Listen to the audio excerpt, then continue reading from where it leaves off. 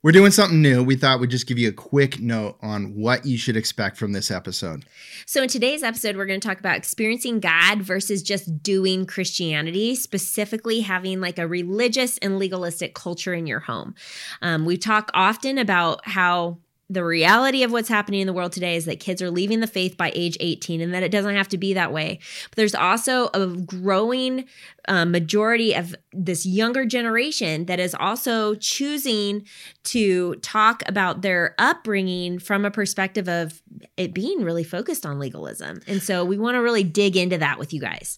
Experiencing God is so important, and you're going to get that out of this episode. Also, we just spontaneously talked about my heart condition and an update on that. We're praising the Lord, so we hope you catch that. Lots of practical insights too, to really cultivate a culture in your family of people experiencing the Lord. So, in today's episode, we go over about 4 or 5 different scriptures. So make sure you grab your journal or something that you can jot them down on, because these are really awesome scriptures to be sharing with your kids, as well as having conversation with your spouse as well, if only one of you gets to listen to the podcast today. So we hope you guys are encouraged. Welcome to Courageous Parenting Podcast, a weekly show to equip parents with biblical truth on raising confident Christian kids in an uncertain world. Hi, I'm Angie from Courageous Mom. And Isaac from Resolute Man, together pursuing the mission to impact 10 million families and their legacies for the kingdom of God. We've been married for 23 years and are seeing the fruit from raising our 9 children biblically, based on the raw truth found in the Bible. We can no longer let the culture win the hearts of children, as too many from Christian families are walking away from their faith by the age 18. And it doesn't have to be this way. It shouldn't be this way. We're praising the Lord that the ministry continues to expand and impact more legacies. We couldn't do this without you, whether you pray for us, give us 5-star reviews, or share on social. Or even if you purchase courses and merch or join the Be Courageous app community, enjoy the coffee or support financially. We're so thankful you are a big part of the 10 Million Legacies movement. If you want access to all the episodes, show notes, and other biblically based resources, go to becourageousministry.org. Join us as we start another important conversation about effective parenting in a fallen world. Hey, welcome everybody. Hey guys. We're so glad you're here. If your first time, welcome to the podcast. If you've been listening a while, we just are so thankful for you following along, and we feel so blessed to be able to try and be helpful to families around the world. I mean, it's just an incredible feeling to be able to do that. We feel a responsibility to continue and every single week have a vibrant, biblically based episode for everybody to benefit from. And so the 10 Million Legacies movement is real for us, and I hope it's real for you, and you're part of it every time you share something. So we just thank you so much. Yeah.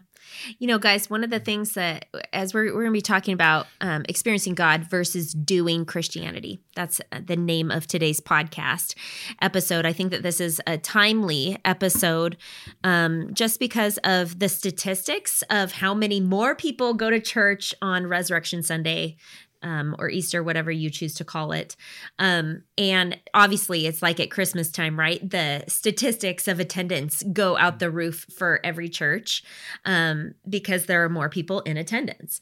And I think that there's a dilemma with that on both sides, right? Where it's like, okay, we don't want to be the type of Christians that only go to check something off a list, or because we're only acknowledging God during these holidays, if you will, right? But at the same time, we definitely don't want to be the Christians that are legalistically just doing Christianity in our homes, in our relationships, including our relationship with God, where it's just this really lacking the heart, lacking personal relationship with the Lord.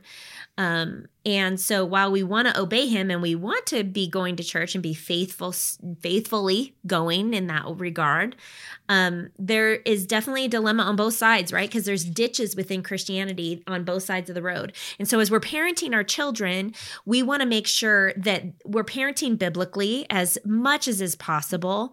And that's our mission. That's Isaac and I's mission. That's what we feel called to here on this podcast and with the Courageous Parenting Ministry, Be Courageous Ministry, is to be encouraging Christians to be faithful, but also to make sure that in the faithful walk that they're doing things, to first be putting the heart first. right? Mm-hmm. To be putting your relationship with God first, to be modeling that for your children, but also to be verbally expressing, leading, teaching our kids the importance of having a relationship with God and inviting them really into that.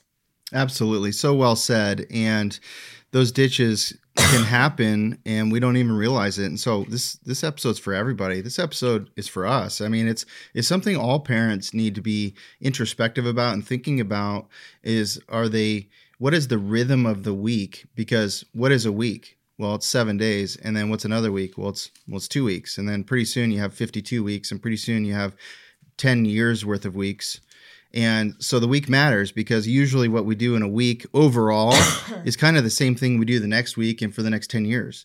And so we want to make sure those rhythms that we have with our influence and our actions are something that is pointing our children to a relationship with God, is not pointing them to just doing Christianity. Right. And there really is a difference. And obviously people who have a relationship with God do the Christian things too, right? They're woven together. But unfortunately, the reason we kind of know this is because so many children are leaving the faith that are raised in Christian homes, and the world's getting a hold of them, and it really doesn't have to be that way. So why is that? Well, there's probably multiple reasons, but one of the major reasons is that a lot of parents are doing Christianity without experiencing God. Yeah. And I think too, if we were to add in a whole nother statistic, you just mentioned that there are a lot of children that are leaving the faith by age 18. We know that this is a staggering truth. Statistically, you can look up Barna Group statistics on kids leaving the faith by age 18.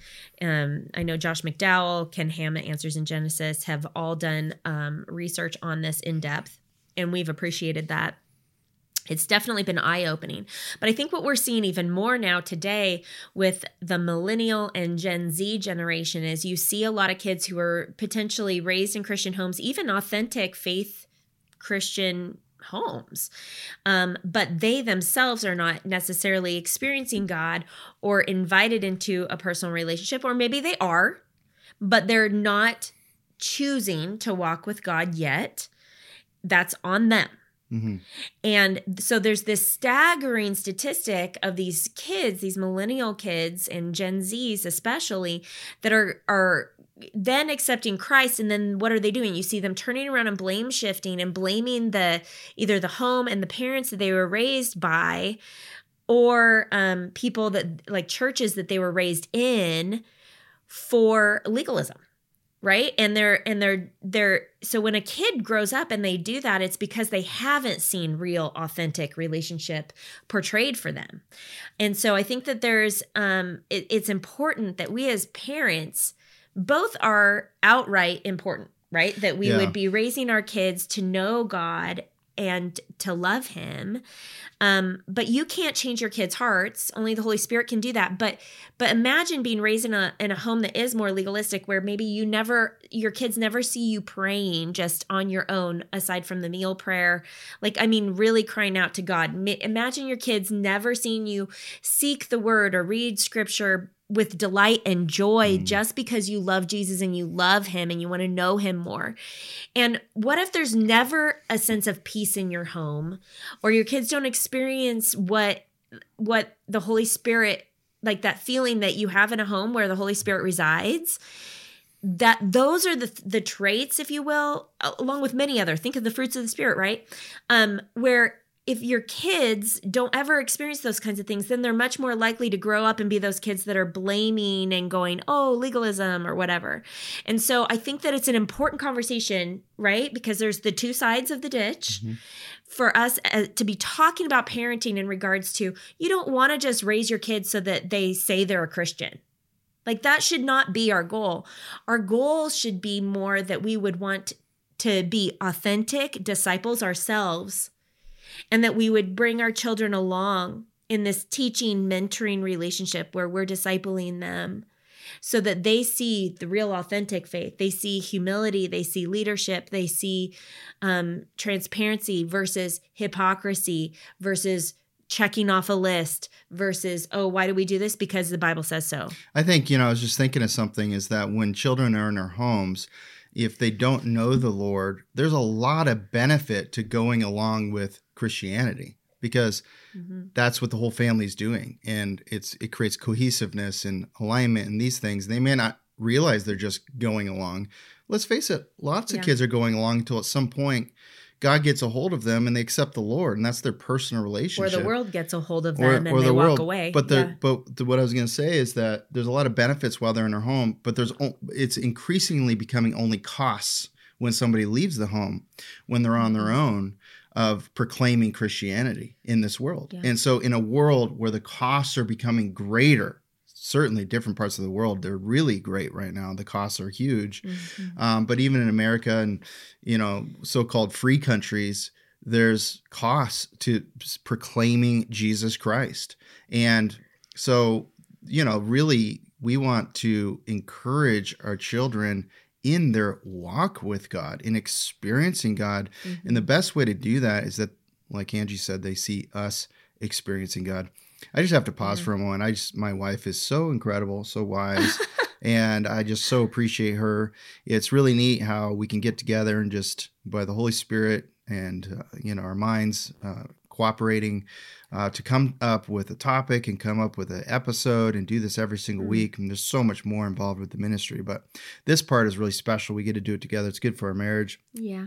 And I just really value you. And another reason, just taking a moment to value my wife, is, as many of you probably know, I had a little heart issue, and I just want to share the good news. My heart is well. Yes, spiritually, but also physically. Yeah. And that is really good news. I had an issue.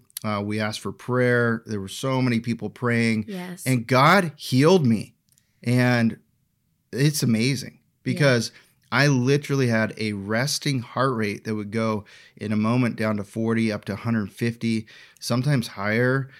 Erratic heart rate when I'm doing nothing. Either I'm just sitting and hadn't been doing anything before either, and it would just go up and down. And I know because I have my Apple Watch, and it used to not be like that, and then it was like that, and then an alarm was going off, and that was. And then I got diagnosed from my doctor of having long COVID, and that was one of the symptoms. I'm just praising God that part of it is gone, the dangerous part, and it's just completely gone. I have a totally normal beating heart. So praise the Lord. Yeah, so thankful. And I'm sure that I'm going to get a ton of messages now from a bunch of people going, I have a cousin, I have an aunt, my husband, Yeah. And so I'll just share a little bit briefly.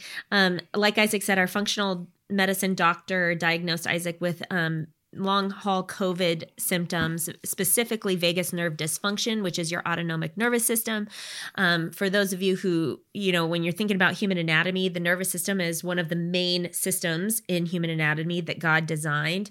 And there isn't a lot of information out there about how long haul COVID has affected the nervous system. And it was basically getting his heart to misfire, if you will, to tell it to spike or to drop at times when it did not need to be, which is a hard thing to treat, right? And so we were praying, many Christians trying to be practically helpful. It was really sweet. Yeah. And a lot of care. It definitely was a lot of work for even our family. We had to travel for different treatments. Well, that's the part I was thanking my wife for, because I was just thinking about her. It was actually, gents, don't do this on purpose, of course, but it was really good for our marriage. I was telling Angie we should go through something like that every year, but that's not really what I want. But on the benefit side is, wow, she was so loving. Well, just as far as took care of me. It was amazing. When you are in a place where you don't know if you're going to have the rest of the day with your spouse or tomorrow, you really do that verse about really valuing every day and every day being a gift, and that our lives are like a vapor. You really understand that. And we've had other life-threatening scares in the last 23 years with me or with different losing babies and different things. And every time something like that happens, it definitely stops you in your tracks to be reflective, both spiritually, biblically, relationally. And it's a good recalibration time, right? And anyway, I'm just so thankful God saw fit to heal Isaac's heart. And use some incredible people that worked on me too to do that. And, on that note, we just wanted to give a shout out. This is the end of what I'm going to share. We just want to give a shout out to our friends who had a Airbnb in Bend, Oregon. If you guys are thinking of traveling to beautiful Bend, Oregon, it's definitely a tourist destination that a lot of people love to go to.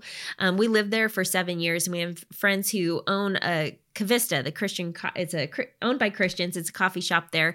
You got to go check out Cavista, but also they have a couple Airbnbs above Cavista that are just so beautiful. And they were really sweet to put us up there so that Isaac could see specialists there for treatment. And we're just so thankful. So we're going to put a link in our blog post. You can find it at becourageousministry.org, right, Isaac? Yeah. Every episode has all the things we talked about. Yep. So if you need a place to stay, to go check out Bend, we recommend their Airbnbs. So anyway, let's get back into this. Yes. Just one last thing is the reason I bring that up is because I think it's really important to circle back. What I mean is when we ask for prayer, let's circle back and share what God did, even if it's months later, because then God is glorified and he gets the credit for something awesome he did, and people are encouraged by that. So we hope you're encouraged by that. Yeah. And thank you for your prayers. Yeah. And, just to end it, you guys, it's been a month. Yeah. I realized this week has been a month where Isaac's heart rate has been completely normal. I've been playing spike ball, volleyball. He's back into doing his active life, which is very helpful to me because we had put all activity on the back burner for him, which meant gaining 12 pounds. But anyways, let's move on. That'll be our next thing we work on. But yes, so we're so thankful to be here. Yeah. So let's talk about pursuing God. So it's about real life versus real events. We talked about how this last weekend was Resurrection Sunday, and so statistics were out the roof as far as attendance for churches. Same happens at Christmas time. And recognizing that we should not be living Christianity from event to event. That's not a biblical way to be walking out our faith, right? Especially in front of our children. No, especially and in consideration of all the things that God commands us to do, right? Like not neglecting the gathering together, and that should be an important thing. But we don't just do that on a weekly basis and call it good, right? Our children need to see us living out our walk with God, living out our faith. And so it's just good to think about that. And we're never doing anything for the purposes of show, even to our children. Oh, no.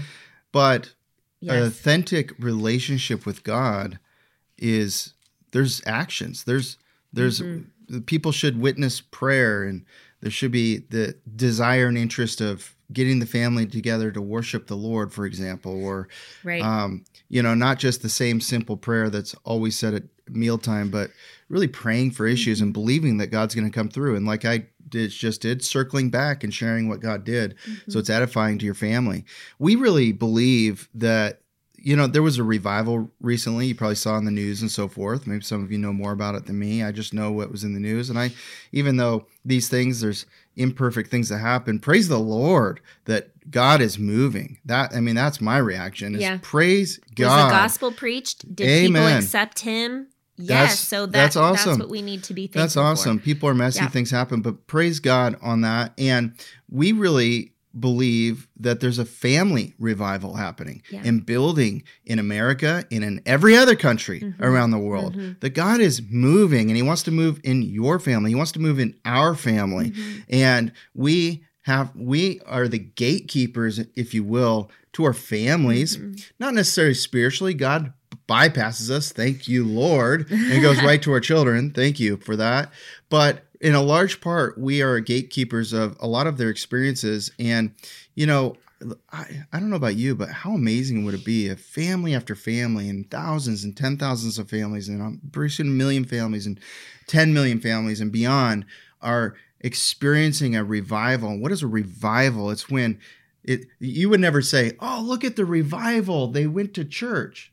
That's not what revival is. Revival is, look at, people are being baptized. People are growing in relationship with God. They're moving away. Their lives are changing. They're moving away from their past ways of living because they desire to live in new godly ways. And nobody's perfect and they still make mistakes, but they are loving the Lord, and you can see the Holy Spirit in them, and they're exuberant for the Lord. They give God the credit, and they're doing things in his power, not just their power, and they're voraciously diving into the word, and they want to worship the Lord through song, and they're praying, and they just stop and go, hey, let's pray for that, versus, oh, wow, just listening, and then there's no prayer in those relationships with people. Are we just dropping things and praying with our kids, and like a revival where everybody in the family is getting awakened for the Lord and for his purposes, and there's a desire to go out and serve and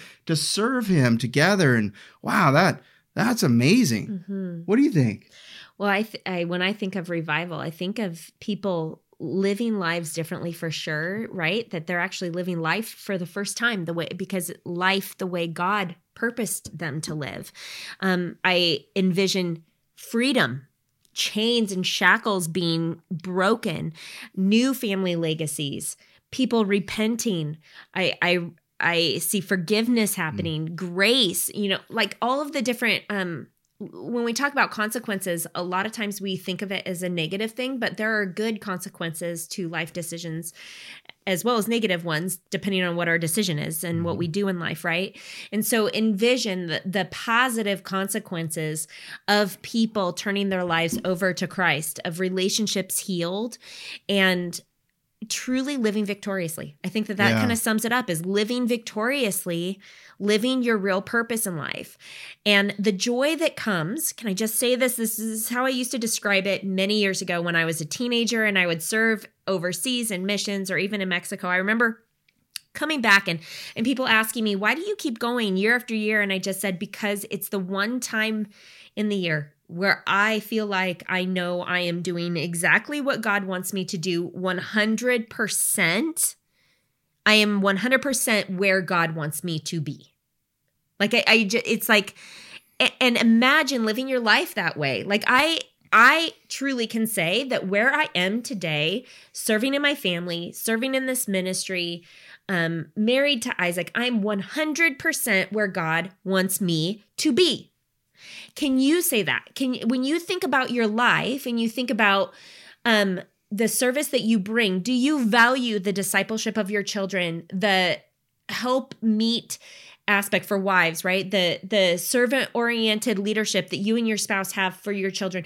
Do you view that as, I am 100% where God wants me to be? And do you live that out, those daily tasks, those things, with the joy that comes from knowing confidently that that is the truth?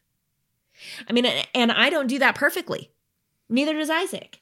But that right there is living victoriously in Christ, when you have an eternal perspective for the things that you're doing on a daily basis. And that is so beautiful, that when you walk out that way, your children simply cannot deny the truth. They simply cannot deny the reality and realness of their God.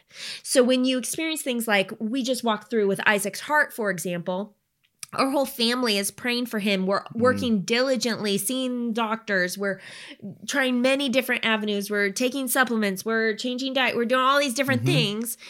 And then all of a sudden, out of nowhere, one day, Isaac wakes up and it's like a light switch goes off and his heart rate is normal. So then, after all this prayer and crying out to God, Lord, heal my husband. We have so much work to do still. Would it be weird for me to just drop it and to be like, okay, great, we can just move on now and leave it where it's at?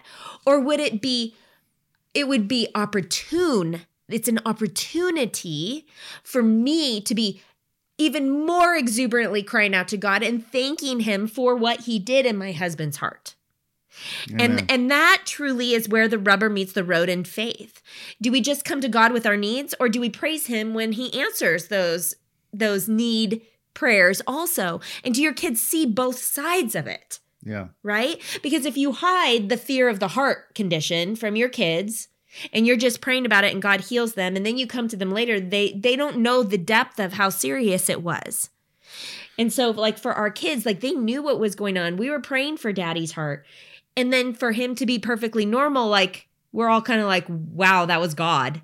That's awesome. It's amazing. So all this is about pursuing God, experiencing God, Yes. versus just checking off the box that we did the real events. Yes. And we did all the things that we feel like we're supposed to do, but instead are we doing all the things that we desire to do just simply because we love God and we want closer relationship with him. And that a household that has that kind of culture, a real spiritual culture, a real spiritual presence on an ongoing basis, that is a big difference than the religious home that is about just doing the real events. Right. And checking off the box, I read my Bible today. Yeah. Do we read the Bible to check off the box, or do we read the Bible because we want to know our Father in heaven? So when it comes down to it, like experiencing God, you guys are like, where's the punchline, Isaac and Angie? How do I teach my kids to experience God so that they don't have this legalistic mindset? Like you're probably even thinking you could probably label one of your kids, or maybe you see it in one of your children where maybe one of them just seems to be more faith. Like they just have this incredible faith, right? And then maybe you have a different child that it's like they're just going through the motions and they're being obedient because they've been trained to be obedient. Mm-hmm. But you can tell that the heart thing is just not clicking, that there's something not there.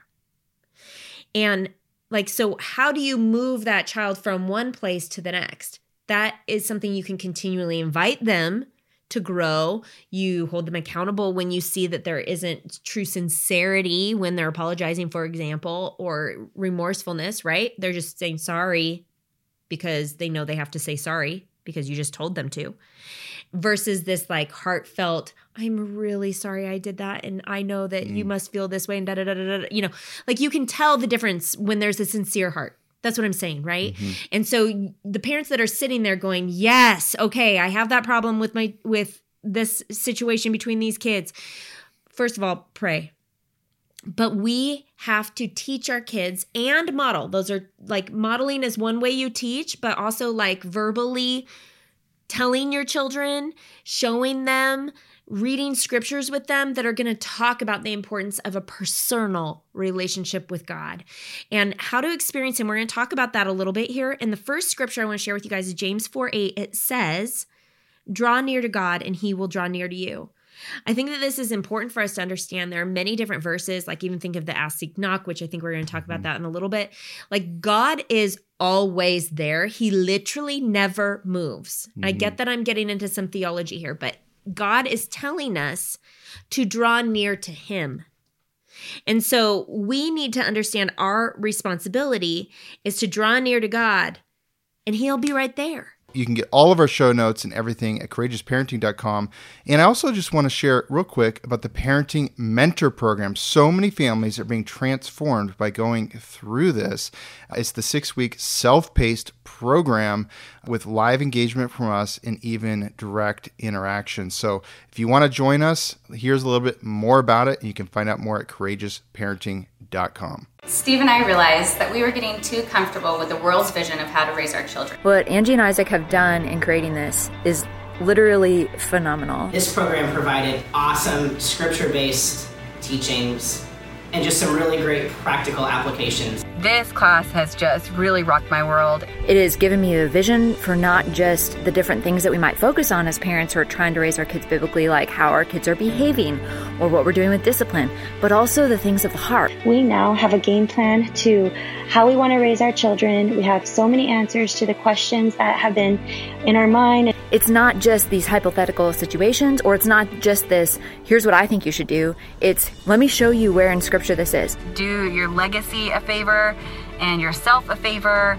and just do it. One of the best things that we've done this year, one of the best investments we've made this year, and I could not recommend it more. We're no longer fearing dark days ahead, but we're so excited to raise lights, to be leaders for the next generation. So in this desire for our children to be experiencing God, to know him, for there to be sincerity of heart, for there to be real life relationship where they're experiencing God. I think the first thing that we need to put our finger on, that we need to teach, promote, lead, invite our kids in the process, is to learn how to pursue God.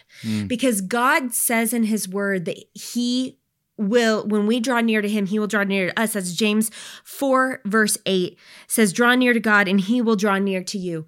So understanding that is a promise of God, actually. Amen. Right? That he promises that when we draw near to him, he will draw near to us. And so when we teach our children to pursue God and what that looks like, there are many different ways that can look. We're going to talk about those in a minute. That right there, we are moving as parents into doing something that we know is a biblical promise of God that will have consequences, that he will come through on his part.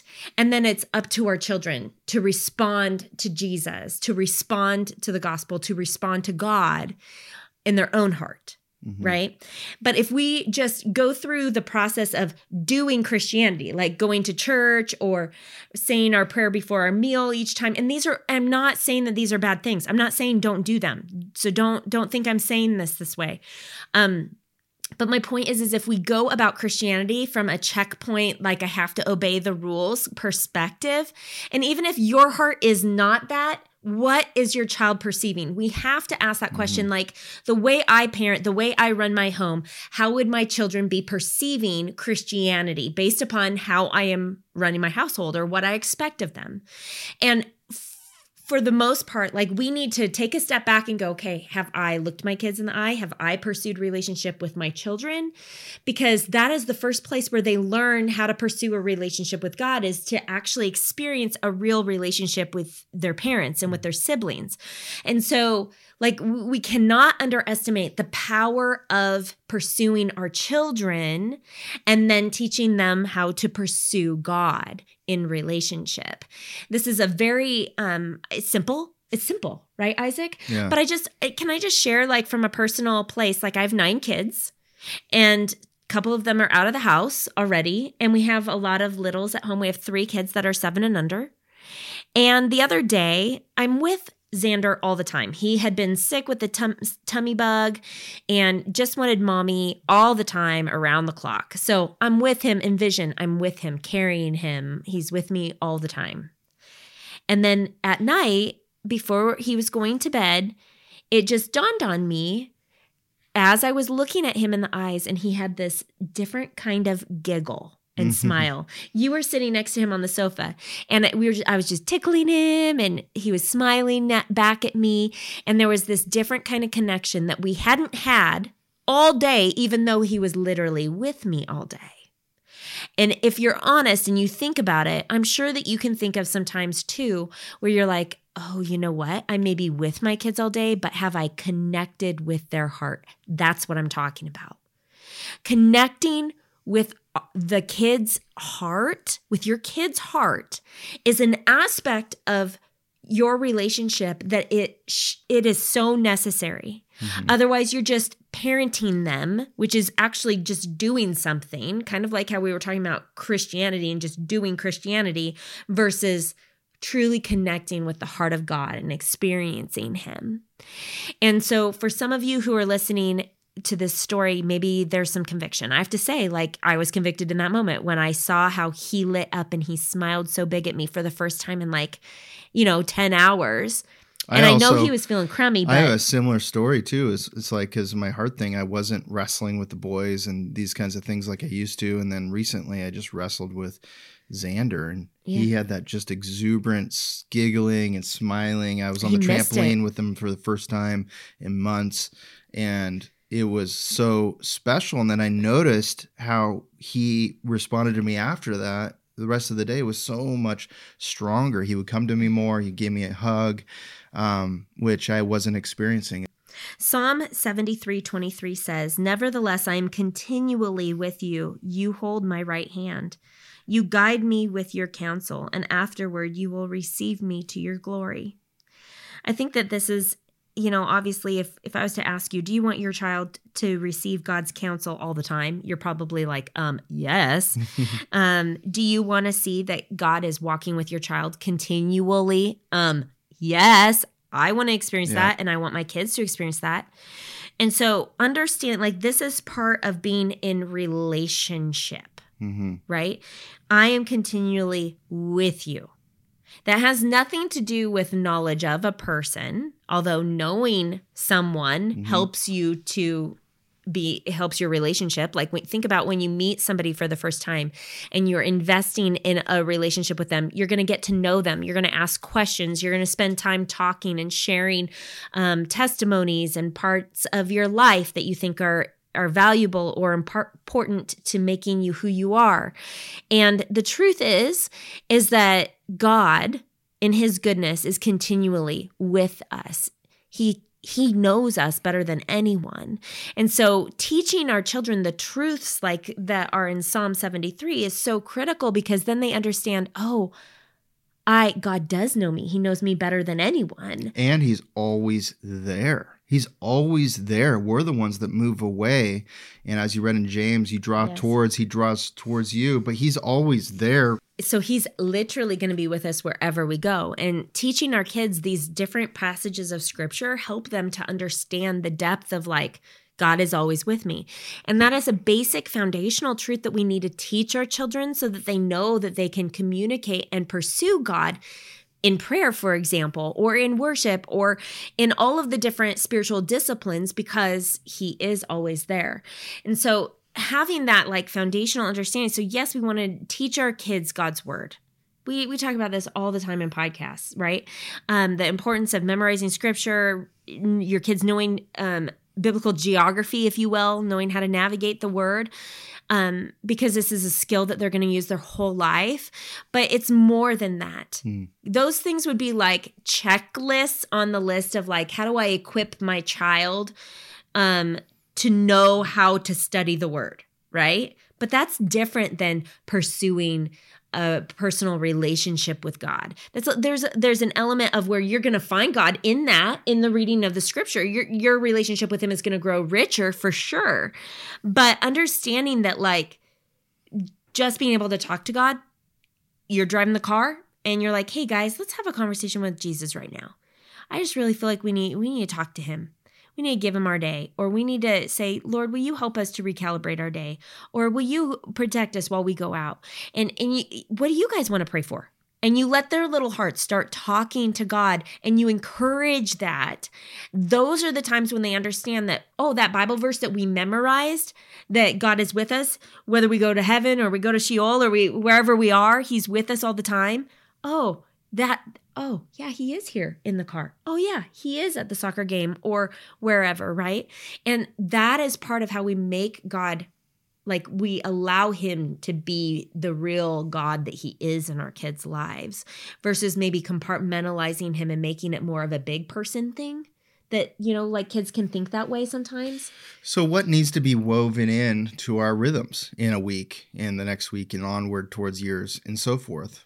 You mentioned the Bible, which is so right on. That should be woven in from in an intention place of desire versus checking off the box.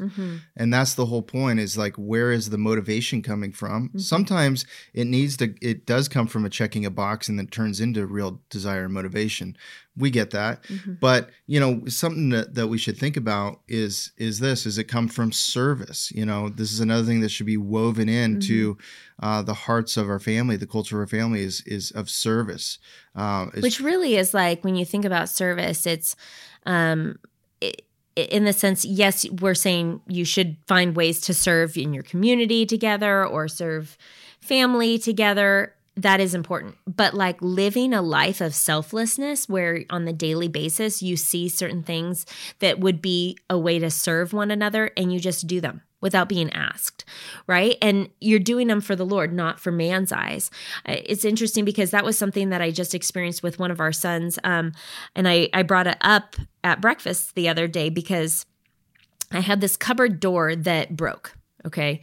And I was kind of oh man, are you serious? I'm in the middle of cooking this huge meal. I can't stop cooking the meal to fix the cupboard. And then of course I went on to serve the family the meal. And then there was a dish crew and I wasn't in the kitchen. I forgot about it. Well, the next day I come into the kitchen the next morning and I open that same cupboard and the cupboard door is fixed. And I went, hey guys. And I kind of already knew who it was, based upon his character and the fact that he's done this multiple times.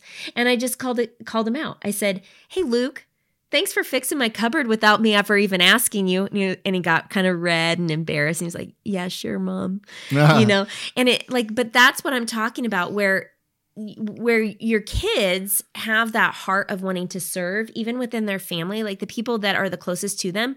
You've heard Isaac say that very old idiom, which is familiarity breeds contempt sometimes. And that's a very common thing that can happen within families where there's not really a pursuance or a purposeful, like appreciating one another or serving one another or loving one another. And that is something that we all have to work at, actually, so that we don't so that the familiarity and the daily grind, we don't just forget to be selfless and love one another and serve one another. And I was just super encouraged by the fact that Luke did that. And so I brought it up to the family, and I think he was just shocked that, one, I knew it was him. He didn't have to say anything, and I just think that's an example of it being woven into your daily life, right? It's not a thing that you're going to go do that you signed up for. Is service woven into your daily life, into your hearts, because that's something that God's called you to. So that's just part of, a culture and a family that's good is there service in your family. Yeah. On the Bible in John 5:39-40, it says, "You search the scriptures because you think that in them you have eternal life. And it is they that bear witness about me. Yet you refuse to come to me that you may have life. I do not receive glory from people, but I know that you do not have the love of God within you." The act of just reading the Bible, it's like, do we believe, just checking the list? Do we believe He's in control of our lives, and are we surrendered to that? Have we really received, and have our children really received the mystery of the gospel, salvation, that only God can do, but through faith? Yeah. Right? Or do you have that personal experience of God forgiving you and having that overwhelming sense of, wow, I don't deserve this grace, this second chance, this third chance that God's given me over and over and over again, to where you're humbled, you have a humble heart posture towards the reality of who God is and what He represents in your life. And do your kids know that? There's an element of this scripture that Isaac just read in John chapter 5. You've got to go read that with your kids. The reason why we chose that scripture is because that really, in my opinion, I believe that describes it's a warning, really, for the legalist Christian that is just checking things off their list when he's saying, I don't know you. Right? Like, you don't have them within you. There's an element where we need to understand, like, when we're raising our kids and we've got the flashcards, the Bible flashcards, and we've got the planner out, and we do everything, and we check off our boxes as we're going through our day with our kids. And okay, so we prayed and we read our books before nap time. And, these things are all good things. You guys, I'm not mocking them at all. I am just warning us. I feel like there's a need for a warning to make sure that we do not quench the spirit, that we do not focus so heavily on doing these things that we miss out on making the eye contact with our kids that will show them that we love them and that we enjoy spending time with them. And how do we invite them to lock eyes, if you will, or lock ears with God? Because that's experiencing His presence in the same way that you experience that connection with a human individual when you lock eyes, when you listen to hearts. And that has to be done not only and solely. We're saying that both are needed. In the Christian walk, both are needed, because when you love God, when you have that personal relationship with Him, then the service happens. Then you want to read more of the Bible because you want to know more of God. And then when you know more of what He's commanding you to do, you want to do those things because you just love Him.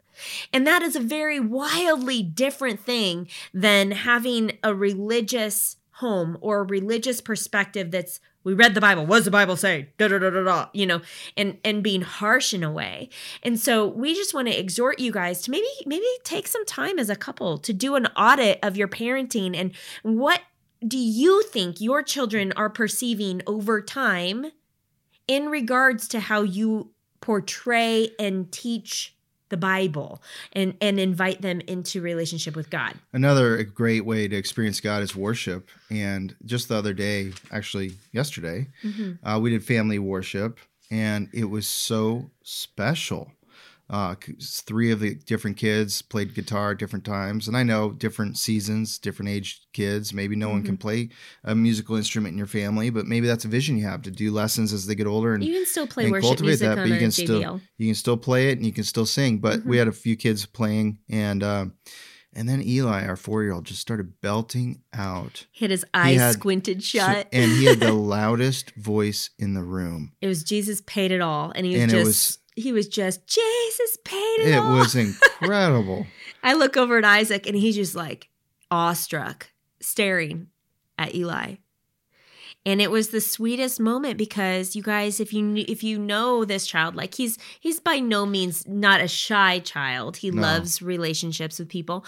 But even within our home church, which is a smaller setting than like a large church, he sings sometimes, but not always, and not with the same comfortability that he was worshiping God last night when it was just our family. It was so sincere. It was incredible. It was loud. It was beautiful. And I'm just like, wow, thank you, Lord. And it really enabled me to see in Eli's heart, to see God moving through him. If we didn't do family worship, I wouldn't have seen that. And it just gives me more motivation to do that even more. Do that more, yeah. I know. Yeah. No, I get it.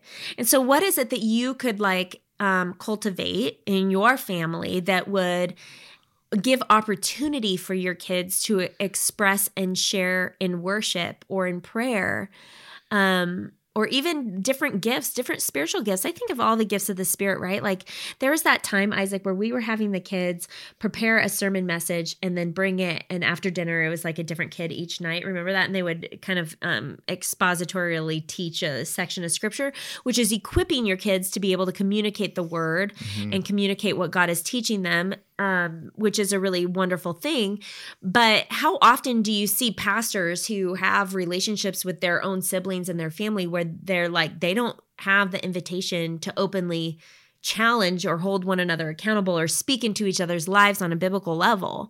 And we didn't want that for our kids. So we started this like little process, which we should bring that back. But I bring that up as an example of like another thing that you could cultivate in your family that would then encourage that spiritual gift of teaching, and exhorting one another as iron sharpens iron. And there's so many different ways that we could go through this, but the whole point, I want to bring it back to this, is like, do your kids get to express with just as much validity as you would express their relationship with God? And what I mean by that is that in some denominational circles, I really think that they put a damper on children. And what I mean by that is that, oh, no, you're not old enough to do X, Y, and Z. Oh, you're not old enough. You have to be 16 before you can be baptized. Or you have to be this. And listen, if this is your church, I'm not trying to be critical here. I want to challenge you, though, to think biblically for a moment. Did God put age categories on the things that he calls his people to do in his word? He did not. Because it's about heart. It is not about age. In fact, over and over again, he commands us, adults, to try to have faith more like a child, actually. And so in regards to like really experiencing God, and we need to have the perspective that our children could actually teach us a thing or two about faith. I just even think about in regards to Isaac's heart. How many times, like we've talked about prayer in previous podcasts. We have a specific podcast I want to encourage you guys to go back and listen to. Is in season 1, how to make God real to your kids. Oh, that's I think so good. That podcast goes so timely along with what we're talking about here today, because in there we have a bunch of different testimonies. This is from like 4 years ago, of ways that we saw God moving in some of our really little kids now they're teenagers, and teenagers, but seeing how God and their faith was moved through prayer and praying for miracles or praying for things to happen when we were going through a business failure. And I could even say that, like what we just walked through with Isaac's heart, like seeing your children pray, we have an appreciation, Isaac and I, specifically for understanding that kids have this ability to pray with faith even better than adults do in most cases. Oh, yeah. To where we ask our kids to pray for all kinds of things like Daddy's heart, because we do believe that they have this element of faith that we need to be challenged to have more of. Yeah. And so that being said, do you have that conversation with your kids where you're like, hey, will you pray for this too? Like, where you value their connection with God? That shows them that you believe that they have a personal connection with God. They need to know that. I think the kids right now are praying for my health even more because they want me to have more energy now. And now I just got notified that I have an exercise regimen that Luke and Drew already put together. And I'm showing up for at 4:30 today. They're his trainers. It's pretty sweet. So okay, the last praying. scripture that I want to share with you guys, I just think is so timely. We have a long list of things that you don't want to neglect. Isaac, do you want to share some of those real quick? Yeah, just real quick. You know, we don't want to neglect the things that we should do also with the right heart. And that was what this whole episode is about, is having the right heart towards these things. But don't neglect the cross. And what I mean is what Jesus did on the cross for us. The freedom in Christ is not a freedom to live any way we want. No, we're not to trample on God's grace. So let's not neglect what Jesus did on the cross. And let's not let our children either, and have deep conversations about that when these things happen.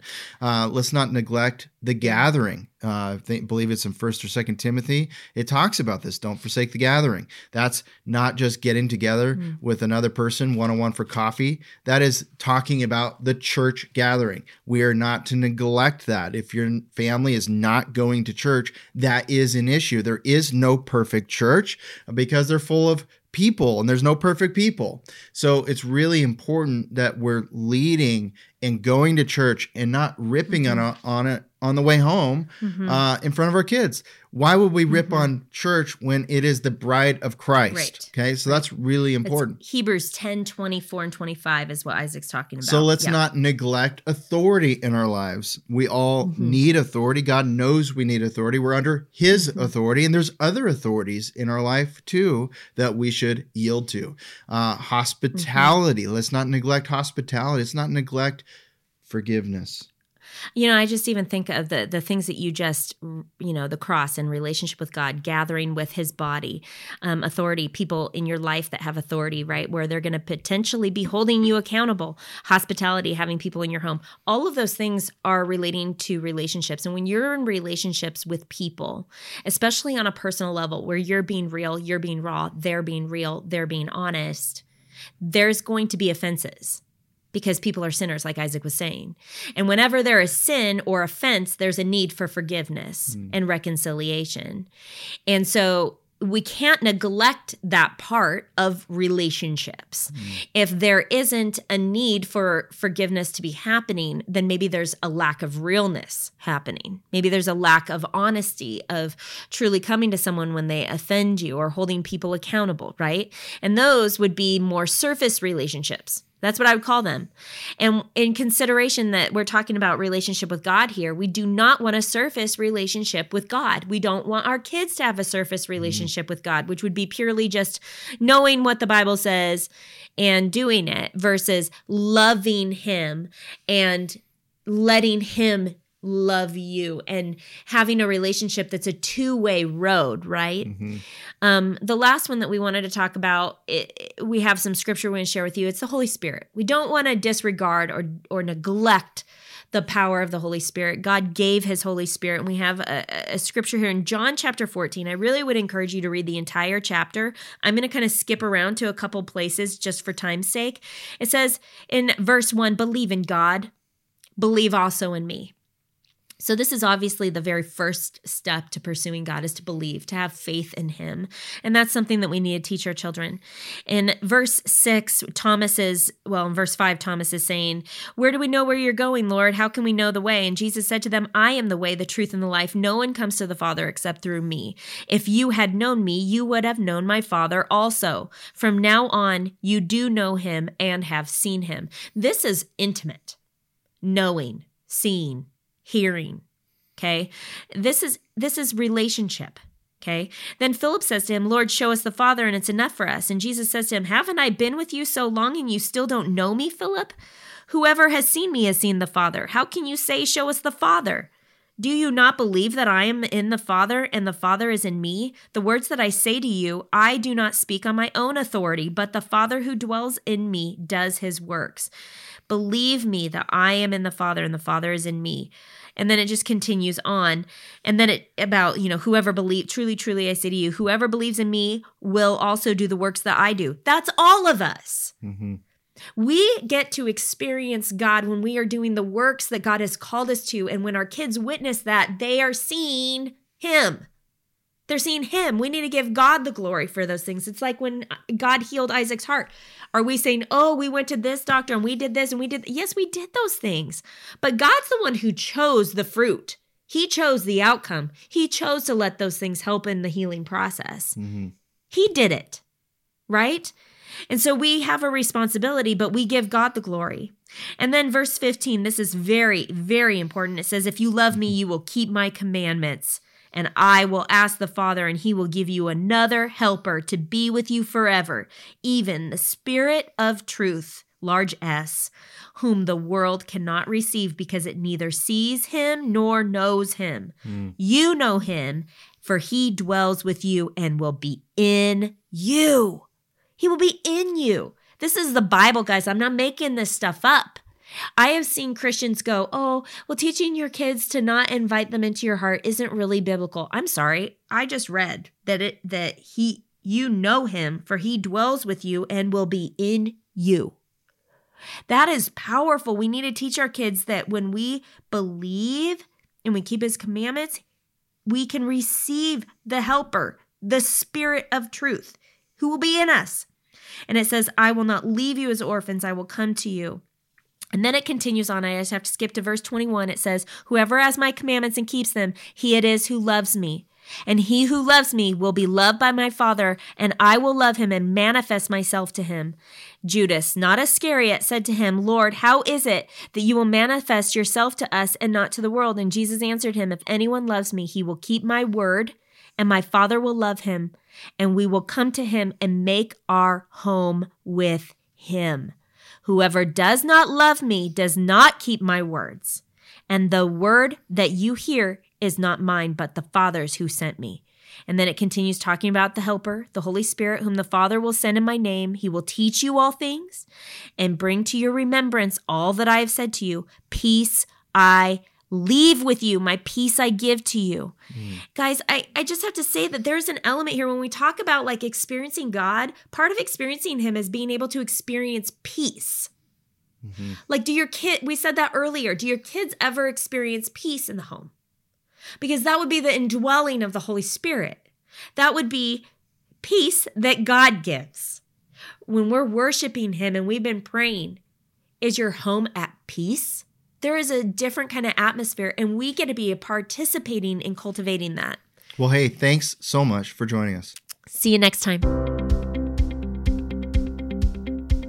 Hey, thanks for listening and being a part of the 10 Million Legacies movement. Go to becourageousministry.org for more biblically based resources, ways to switch where you spend your money that support the mission, and information about the incredible Be Courageous app community for believers. Also, we wanted to quickly tell you about our 6-week online parenting mentor program. Isaac and I created a powerful biblical curriculum. Here's how it works. Each week, we release a video session with a downloadable parenting packet to make it easy for you to incorporate those teachings directly into your parenting. This is an incredible self-paced program where we cover everything from tending to their hearts, handling obedience, to overcoming mistakes most Christians are making. But more than that, it's a supportive community. You'll have access to our private group in the Be Courageous app, live webcasts, and direct access to us. If you're interested in joining our next online parenting mentor program, secure your spot now at becourageousministry.org. That's becourageousministry.org.